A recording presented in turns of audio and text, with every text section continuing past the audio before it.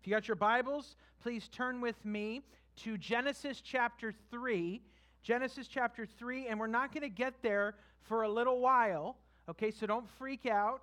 So, sometimes I was in a sermon once, or many times, where the preacher says we're going to start with this text and we're going to get 4 points in, and then it's like 40 minutes in and he's barely gotten to the text and he's only on the first point, and you think, oh my goodness, we're never going to get out of here. Well, just hang in. We're going to get to the text in a minute. I didn't forget about it. We're going to get there in just a minute. But let's pray before we get into the scripture and just ask God's blessing on his word as we gather and to hear from him.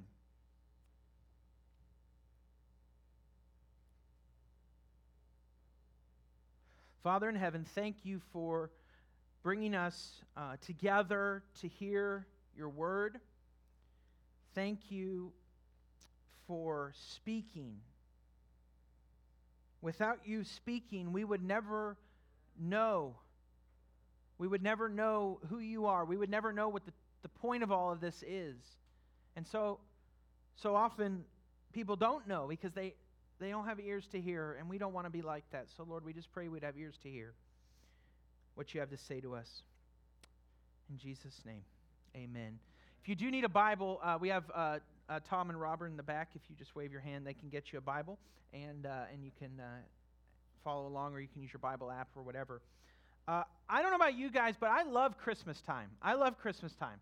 I love the hustle and the bustle. I actually like the stress. I love seeing the Quebec license plates on the streets because it's that time of year. I love the busyness. No, don't tell my wife I told you this, but I even sometimes enjoy the occasional Hallmark Christmas movie. I love Christmas music. For me, Christmas music starts at 12:01 a.m. on November 1st. And then ends at 11:59 p.m. on December 25th. And I get as much Christmas music in as I can, but then when Christmas is over, it's time to be done. At least that's how I feel about it. Some people are different. I love Christian Christmas songs. I love ones that are about Jesus. But I also love cheesy, Christmas songs. I like Bing Crosby singing "Maliki Liki Maka" is the thing to say on a warm Hawaiian Christmas day. I love it all.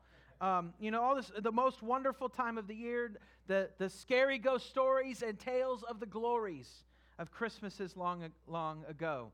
And sometimes these Christmas songs get to the heart of why this season is special to us. Tales of the glories of Christmases long ago. I know that's a big part of what makes Christmas special for me, and probably for you. Like the story, one Christmas we had. My parents and the family had lobster. They made lobster for Christmas. And I got sick as a dog. And I was up in bed, sick as a dog, looking forward to my lobster tail once I felt better. And I got better. Then it was finally December 27th. I felt good. And they ate all the lobster, and I didn't get any lobster. Yes. So... Or my favorite Christmas, one of my favorite Christmases was the year Laura and I, it was our first Christmas together, and I surprised her with a special gift. What she didn't know is, so you kind of got a backstory a little bit. So we met in Kentucky, but I was from California and she was from Florida, and she explained to me that growing up in Florida, you don't have chimneys. So how does Santa come in your house? Well, she said, well, obviously he uses the front door.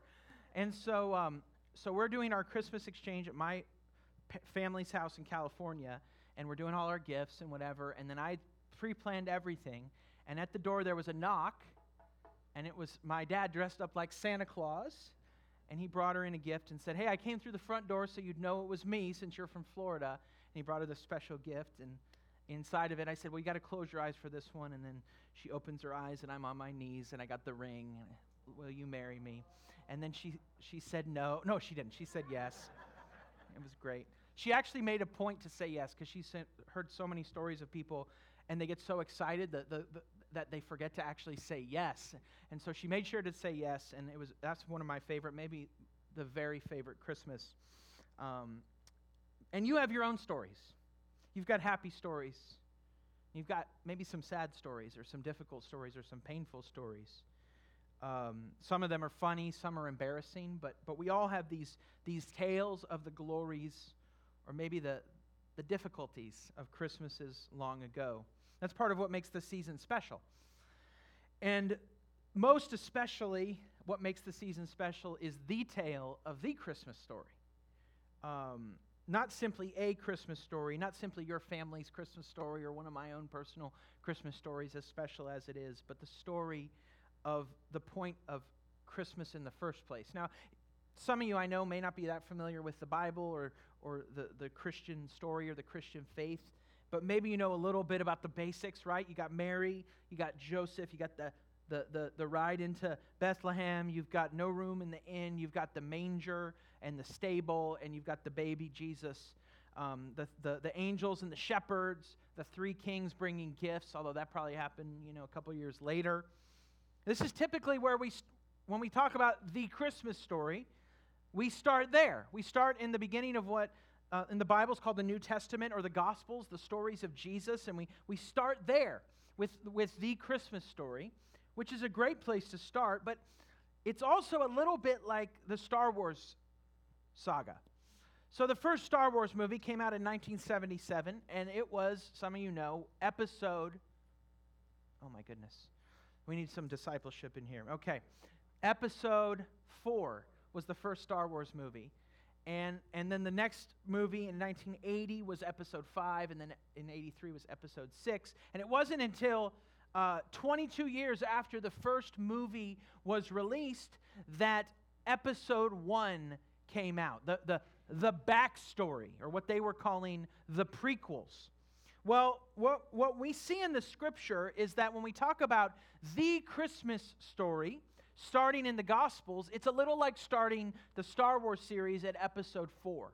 There's a whole backstory to the story itself that is, in fact, part of the story.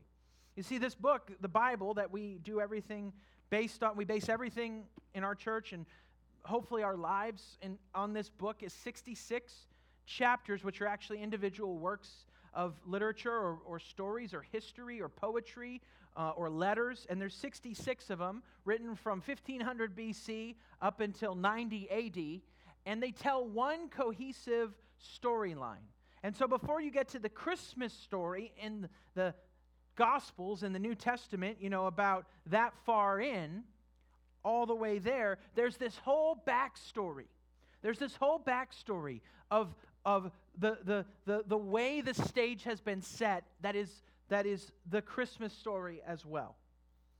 Last week I mentioned that there are 4 big chapters to the Bible. There's 4 big sections. There's creation in Genesis 1 and 2, that God makes this perfect world and people in it. And then in Genesis 3, that people rebel against him, and they run away from him instead of toward him. They disobey him instead of obey him. This is what the Bible calls sin. And that because of that, there's been a separation that's come between God and people, between people, and between life and death. There's all this brokenness that's entered the world because of sin and rebellion. But then God, he begins a process, and he puts into motion a plan to restore and to redeem the world. And so that's the 3rd chapter of the story, and that's most of the story, starting in Genesis 3 all the way until you get to the end of the book in Revelation 20, is the story of redemption. But then we see at the end of the book in Revelation 21 and 22, and then all throughout foreshadowed and foretold, the promise of the final restoration, the final consummation, the new heavens and the new earth. Now I realize that some of you, you don't know much about the Bible. Maybe you're skeptical about the Bible. And that for me to tell the story, you're like, okay, that's interesting. But here's what we believe. We believe that this story is not just a story, it is the story. We believe this is the true story of the world that God has written down for us in this book. And I know that's a big claim. And that some of you may have questions about why can I trust the Bible or why does the Bible matter. But what we're going to talk about this morning is what I think is a really persuasive case that God, in fact, wrote the Bible. That's what we believe. We believe that this is a book that was written down by people Moses was back there in 1500 BC writing stuff down, and then David in 1000 BC writing stuff down, and then you've got Jeremiah in 586 and 600 BC writing stuff down, and then you've got Matthew in 50 AD after Jesus writing stuff down. We believe people, human authors, wrote this book, but we believe that they were inspired by a divine author, that God himself, through these human authors, wrote this book. And I think one way that that bears out, and one, for me, persuasive reason for believing that, is the way the whole story fits together. So when I was in high school, I took an English class with a teacher named Mr. Barton. And Mr. Barton was teaching us about writing stories. And he taught us these lessons on writing stories that I quite honestly didn't pay that much attention to. And he tells us how to write the elements of a good short story and a good narrative. And then one of our class assignments is to write a short story. Now, I have always been, I think, a decent writer, and I wrote a story that he said was really, really good. And he said it was so good that he would think that it was probably good enough to get published in the little school literary journal that we had at my high school. It wasn't anything fancy.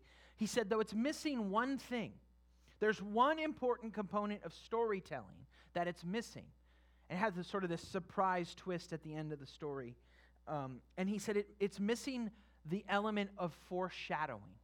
He said, remember we talked about, and I said, I don't remember we talked about it because I quite honestly, Mr. Barton wasn't paying attention. Of course, I didn't say that. I thought that. I said, Mr. Barton says, you need to foreshadow the ending of the story in the beginning of the story. There needs to be some hint that in retrospect you say, oh, now that makes sense. God is a great storyteller. And so there are all of these elements of foreshadowing to foreshadow a beautiful surprise ending at the end of the story, a beautiful happy ending at the end of the story.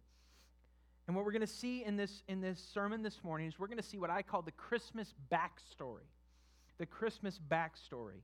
And we're going to see that all throughout the Old Testament, in every part of the Scripture, the Old Testament, the Hebrew Scripture, that God is foreshadowing, He's foretelling, He is promising the end of the story. And in this sermon, we're going to see that, and what we're going to see is that that's not just an interesting fact.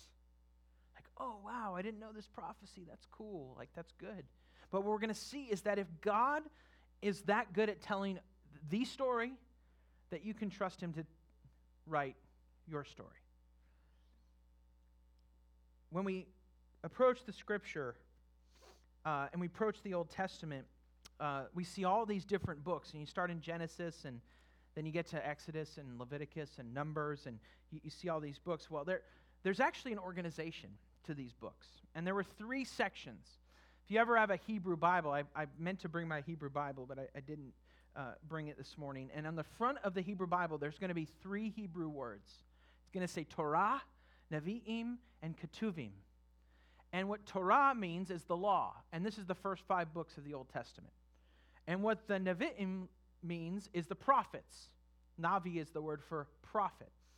And if you ever saw the movie Avatar, the people on that planet are called the Navi, right? It's a Hebrew word for prophet. It's trying to play off of that.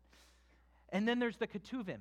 That is the writings. Jesus himself says in Luke 24:44, you don't have to turn there, but Jesus says, everything written about me in the law of Moses, the prophets, and the Psalms, which is another word for the writings, that poetic section of Scripture, must be fulfilled. He's saying every part of the Old Testament, every part of the Hebrew Scripture is telling my story. That before you get to the Christmas story, there is the Christmas backstory. And so what I want to do is I want to look at 1 or 2 places in each section of Scripture of the Old Testament that foretell the birth of Jesus. So first in the law, or the Torah, you're there in Genesis 3. I told you I'd get there. Genesis 3, verse 14 says, so you remember just remember, Genesis 1 and 2 is the creation. And then in Genesis 3 is the fall. Man and woman disobey God. They're tempted by the serpent. And so God brings a curse on all creation. And he curses the serpent, who is the embodiment of Satan, the enemy of God. And he says, you are cursed, Genesis 3:14, more than any livestock, more than any wild animal. You will move on your belly and eat dust all the days of your life. And I will put hostility between you and the woman, and between your offspring and her offspring. He will strike your head, and you will strike his heel. So in this perfect world that God's created for our first ancestors, this serpent sneaks in and he deceives them, and he gets them to question God's goodness and God's faithfulness and God's love. And the result of their rebellion brings a curse on the world because they disobey God. When trust gets betrayed and a relationship gets compromised and love is rejected, there's serious consequences to that. And God curses all of creation in Genesis 3, but there's also a bright glimmer of hope where he foretells the future hope. This is this first element of foreshadowing in the divine story, written 1,500 years before the coming of Christ. He says to the serpent that the offspring of the woman will strike his head. And what he's foretelling there is the conception of Jesus in the womb of Mary the Virgin, and the gestation and then the birth of Jesus that will lead to the defeat of the serpent, of Satan. And when he says that he will bruise your head and you shall bruise his heel, you get this picture of if you found a snake in the grass and you wanted to stomp on its head to kill it so it wouldn't hurt anybody, you stepped on the snake with your heel and the snake got one last bite in. Well, that could be fairly painful or even dangerous, but it's certainly not as tragic for you as it is for the snake, because your heel will heal, but his head is crushed. And what it's foretelling there, it's ultimately foretelling the birth of Jesus, and it's also foretelling the crucifixion of Jesus. It's foretelling the fact that Jesus would be crucified, and Satan would get in a strike at his heel, that he would be wounded for our sins, and he would be crushed for our iniquities. He would be crucified and killed and buried. But that was not the end of the story, that it would be a temporary defeat, but Satan's defeat would be final and forever and decisive. So God promises in the very first chapters of the story, the very, very beginning of the story, the arrival of this son of the woman who would save people and defeat the serpent who tempted people into sin. It took a long time. It took a long time. Thousands of years. It took thousands of years. But God keeps his promises. In Galatians 4, 4 and 5, it says, when the time came to completion, God sent his son, born of a woman, to redeem those under the law, so that we might receive adoption as sons. See, when our first ancestors separated themselves from God, there was a separation. The relationship was disrupted. It was ruptured. It was disrupted. And what humanity said, what Adam and Eve said in that moment was God. It's like sometimes you hear these stories of kids going to court and emancipating themselves legally from their parents, and that's sort of like what Adam did. He said, God, I don't want you as my father. I don't want to be in a legal covenant relationship with you. And God said, fine. If that's what you want, that's what you can have. But God wasn't content for it to stay there. He wanted us back. He wanted you back. He wanted me back. And so he sent his son at the proper time, born of a woman, so that we might receive adoption, so that he could bring us back into his family. I know some of you are in seasons of waiting. You're in seasons of wondering, when is God going to show up in this situation? You wonder if God's going to show up, or maybe you believe theoretically that he's going to show up, but you don't believe He's going to show up for you. That's like Jesus when He is at Bethany with Mary and Martha, and Lazarus has died. And Jesus is there, and He says, do you believe that you're, to these women that He loved, He said, do you believe that He will rise again? And they say, yes, I believe He will rise again at the resurrection, at the end time. And that Jesus says, I am the resurrection. And so we see there the disconnect was not that they didn't believe it theoretically, they didn't believe it personally. So maybe you are like, yes, I believe this theoretically, I know this theologically, I know this biblically, but you don't actually believe it for you. You don't actually believe that God will show up. But He always keeps His promises. Let me just comfort you with some scriptures from all throughout the Bible. Deuteronomy 11:14. I will provide rain for your land at the proper time, the autumn and the spring rains, and you will harvest your grain, new wine, and fresh oil. Joel 2:19. Look, I'm about to send you new wine and fresh oil. You will be satiated with them, and I will no longer make you a disgrace among the nations. Joel 2:25 through 27. I will repay you for the years that the swarming locust ate. The young locust, the destroying locust, the devouring locust, my great army that I sent against you. You will have plenty to eat and be satisfied. You will praise the name of the Lord your God, who has dealt wondrously with you. My people will never again be put to shame. You will know that I am present in Israel, and that I am the Lord your God, and there is no other. My people will never again be put to shame. Therefore, brothers and sisters, be patient until the Lord's coming. See how the farmer waits for the precious fruit of the earth and is patient with it until it receives the early and the late rains. You also must be patient. Strengthen your hearts because the Lord is near. James 5:7 and 8. Some of you are in seasons of feeling defeated. Maybe you feel like you've been betrayed, or maybe you have been betrayed. Or maybe you yourself, you've just royally messed up. You have failed yourself and failed those who love you and who are depending on you. And you can't blame anyone else but yourself. Maybe it's just that life has just beat you up with sickness or frustration or disappointment.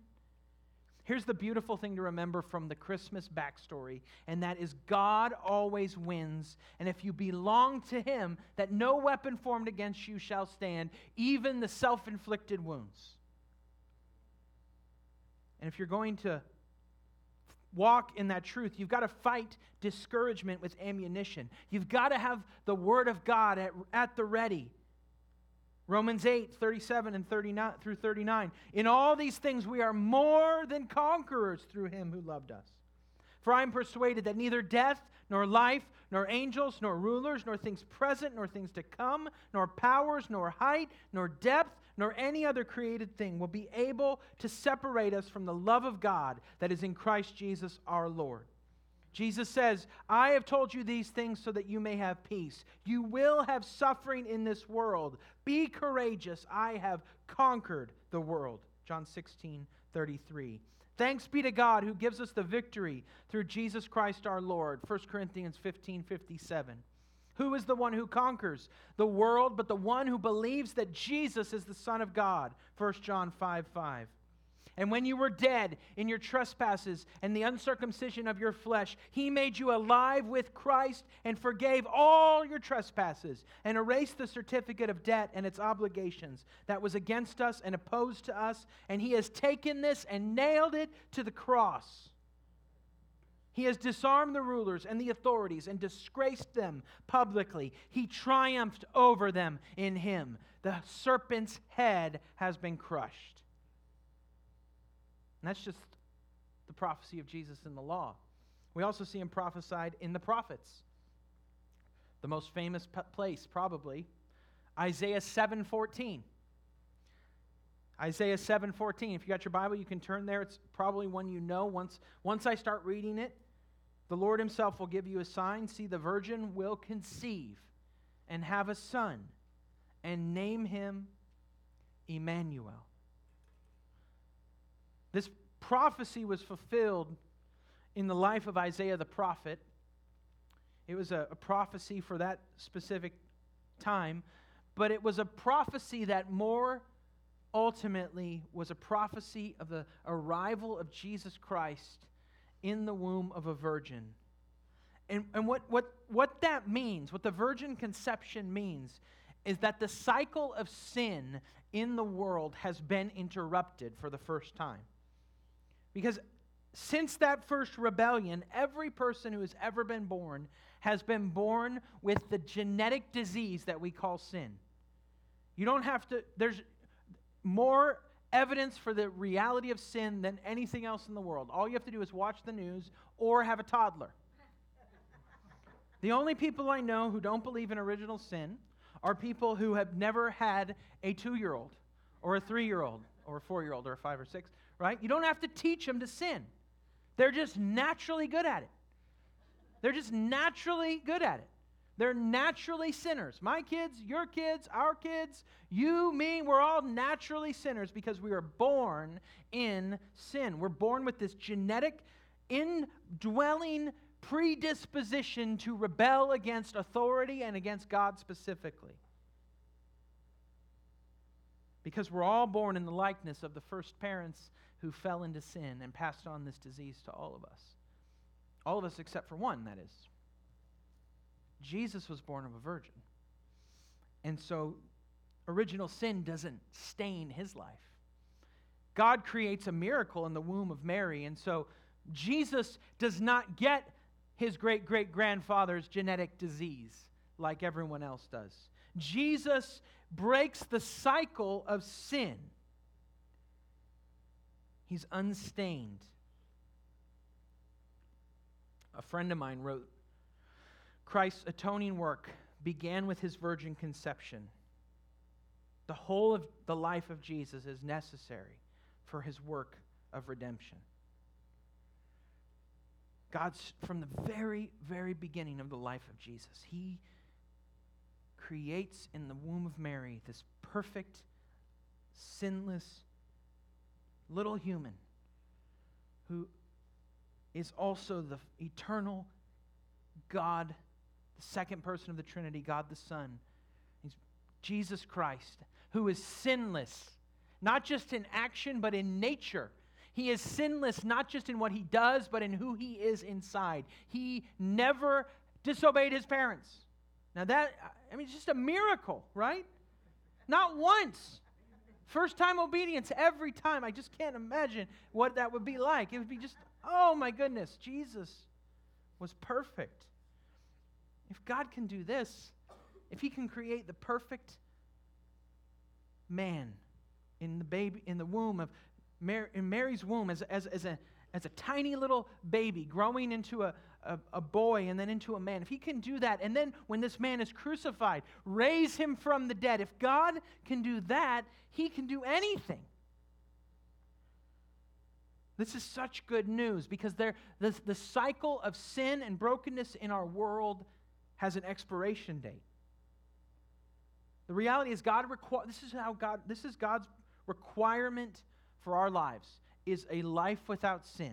There's no part of our life where we can fudge a little bit and be acceptable in God's sight. It's a tapestry that's woven. And I don't know if you've ever had a piece of clothing where there's a thread that starts pulling, and you start pulling that thread, and the whole thing starts to fray. That's like one little thread of sin in your life starts to unravel the whole garment of your holiness in life. And we have all sinned. And God requires a sinless life, and there's only been one who ever did it. The perfect God-man, Jesus Christ. God requires a sinless life, and Jesus gave his sinless life so that we could receive redemption. It's like God hitting the reset button. So often electronics, if you just turn it off and wait 5 seconds and turn it back on, it fixes. That's not just magic. It's designed that way. That when you turn off the power and start it back up, that it kind of resets to factory. Well, God is restarting humanity with Jesus Christ in the womb of Mary, as he foretold in Isaiah 7:14, 700 years before Jesus was born. This means no matter how stuck you are or how many ruts you find yourself falling into, there is hope to get out. There is hope for a better future. On Thursday night, I'm teaching a class at Trinity International University in Fort Lauderdale, and I have the unfortunate experience that many of you have as well of driving on 95, which has been under construction, I think, since like 1447 BC. And it's so nice because they keep rearranging the lanes, and they grind up the stripes, and they got all these grooves, and something was up with my car, and I didn't realize it till I was already driving, but my tire pressure was low in the front tires of my car, and so every groove, it was like my tires were like catching it, and I was having to like fight against the wheel because all these construction grooves and different levels of pavement, and my car was just tracking all over the road because it was finding these ruts and falling into them. It was low on air, and and I was having to fight against it. And some of you, that's how you feel like life is going for you. That you're just falling into these ruts, these old patterns, these old habits, these old sins that you thought you'd gotten rid of or that you've never been able to get rid of. And you feel like your life is sort of like low pressure, and you're just can't see. You're always fighting against it. And what the gospel means is not that God just gives you the ability to fight against it harder, is that He came and He transcended the whole thing, and that your life is now seen in the righteousness of Christ if you are a Christian. And He's broken the cycle of sin, and He offers you a new start. Some of you, for the first time, if you've never taken that step to turn from your sin and trust in Jesus, and that's the step you need to take today. Some of you need to just refresh and say, God, I just need to reset and just thank you for what you've done for me. And start afresh and start again. And maybe on that connection card, that's the step you need to take to make that decision for the first time. Or maybe there's another step that you need to take, and you just need to pause and ask God to help you walk in the newness of life that He's brought into the world through the womb of Mary in Jesus Christ. Finally, in the writings, sometimes called the Psalms, the third section of the Scripture. Psalm 2. If you got your Bibles or your app, you can go to Psalm 2. It's right in the middle, or so, right about here. Just open in the middle. You'll probably get right there now. Psalm 2. Why do the nations rage? Verse 1. And the peoples plot in vain. The kings of the earth take their stand, and the rulers conspire together against the Lord and His anointed one. Let's tear off their chains and throw their ropes off of us. The one enthroned in heaven laughs. The Lord ridicules them. Then He speaks to them in His anger and terrifies them in His wrath. I have installed my king on Zion, my holy mountain. I will declare the Lord's decree. He said to me, you are my son. Today I have become your father. Ask of me, and I will make the nations your inheritance, and the ends of the earth your possession. You will break them with an iron scepter. You will shatter them like pottery. So now, kings, be wise. Receive instruction, you judges of the earth. Serve the Lord with reverential awe, and rejoice with trembling. Kiss the Son, pay homage to the Son, or He will be angry, and you will perish in your rebellion. For His anger may ignite at any moment. But all who take refuge in Him are happy. Now, in the original context, this was written 1,000 years before Christ by King David. And God came to King David, and He promised him that he was going to be the king of His people Israel, and all these nations that were all around that were threatening them, they were going to bow down, and they were going to be subdued by David and David's military power and David's governmental and political prowess. But ultimately, this wasn't about David. This was about God telling us that He actually wasn't just one, but He was three in one. And He wasn't just Father, but He was Father, Son, and Holy Spirit. That God the Father was going to send God the Son. And He was going to send Him to earth to subdue all of His enemies and to bring refuge to all of His friends.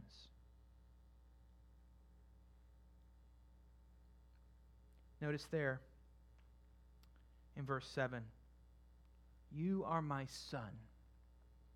Today I have become your father. In Hebrews 1, Scripture says that Jesus is the exact representation of the nature of God. And he's greater than angels. He's greater than any other created being. To which of the angels did he ever say, today I have begotten you. Today I have become your father. In the gospel of Jesus Christ, God reveals to us his triune nature, and he also reveals to us his plan to subdue his enemies and to save his friends. So there's two responses that this psalm offers to you.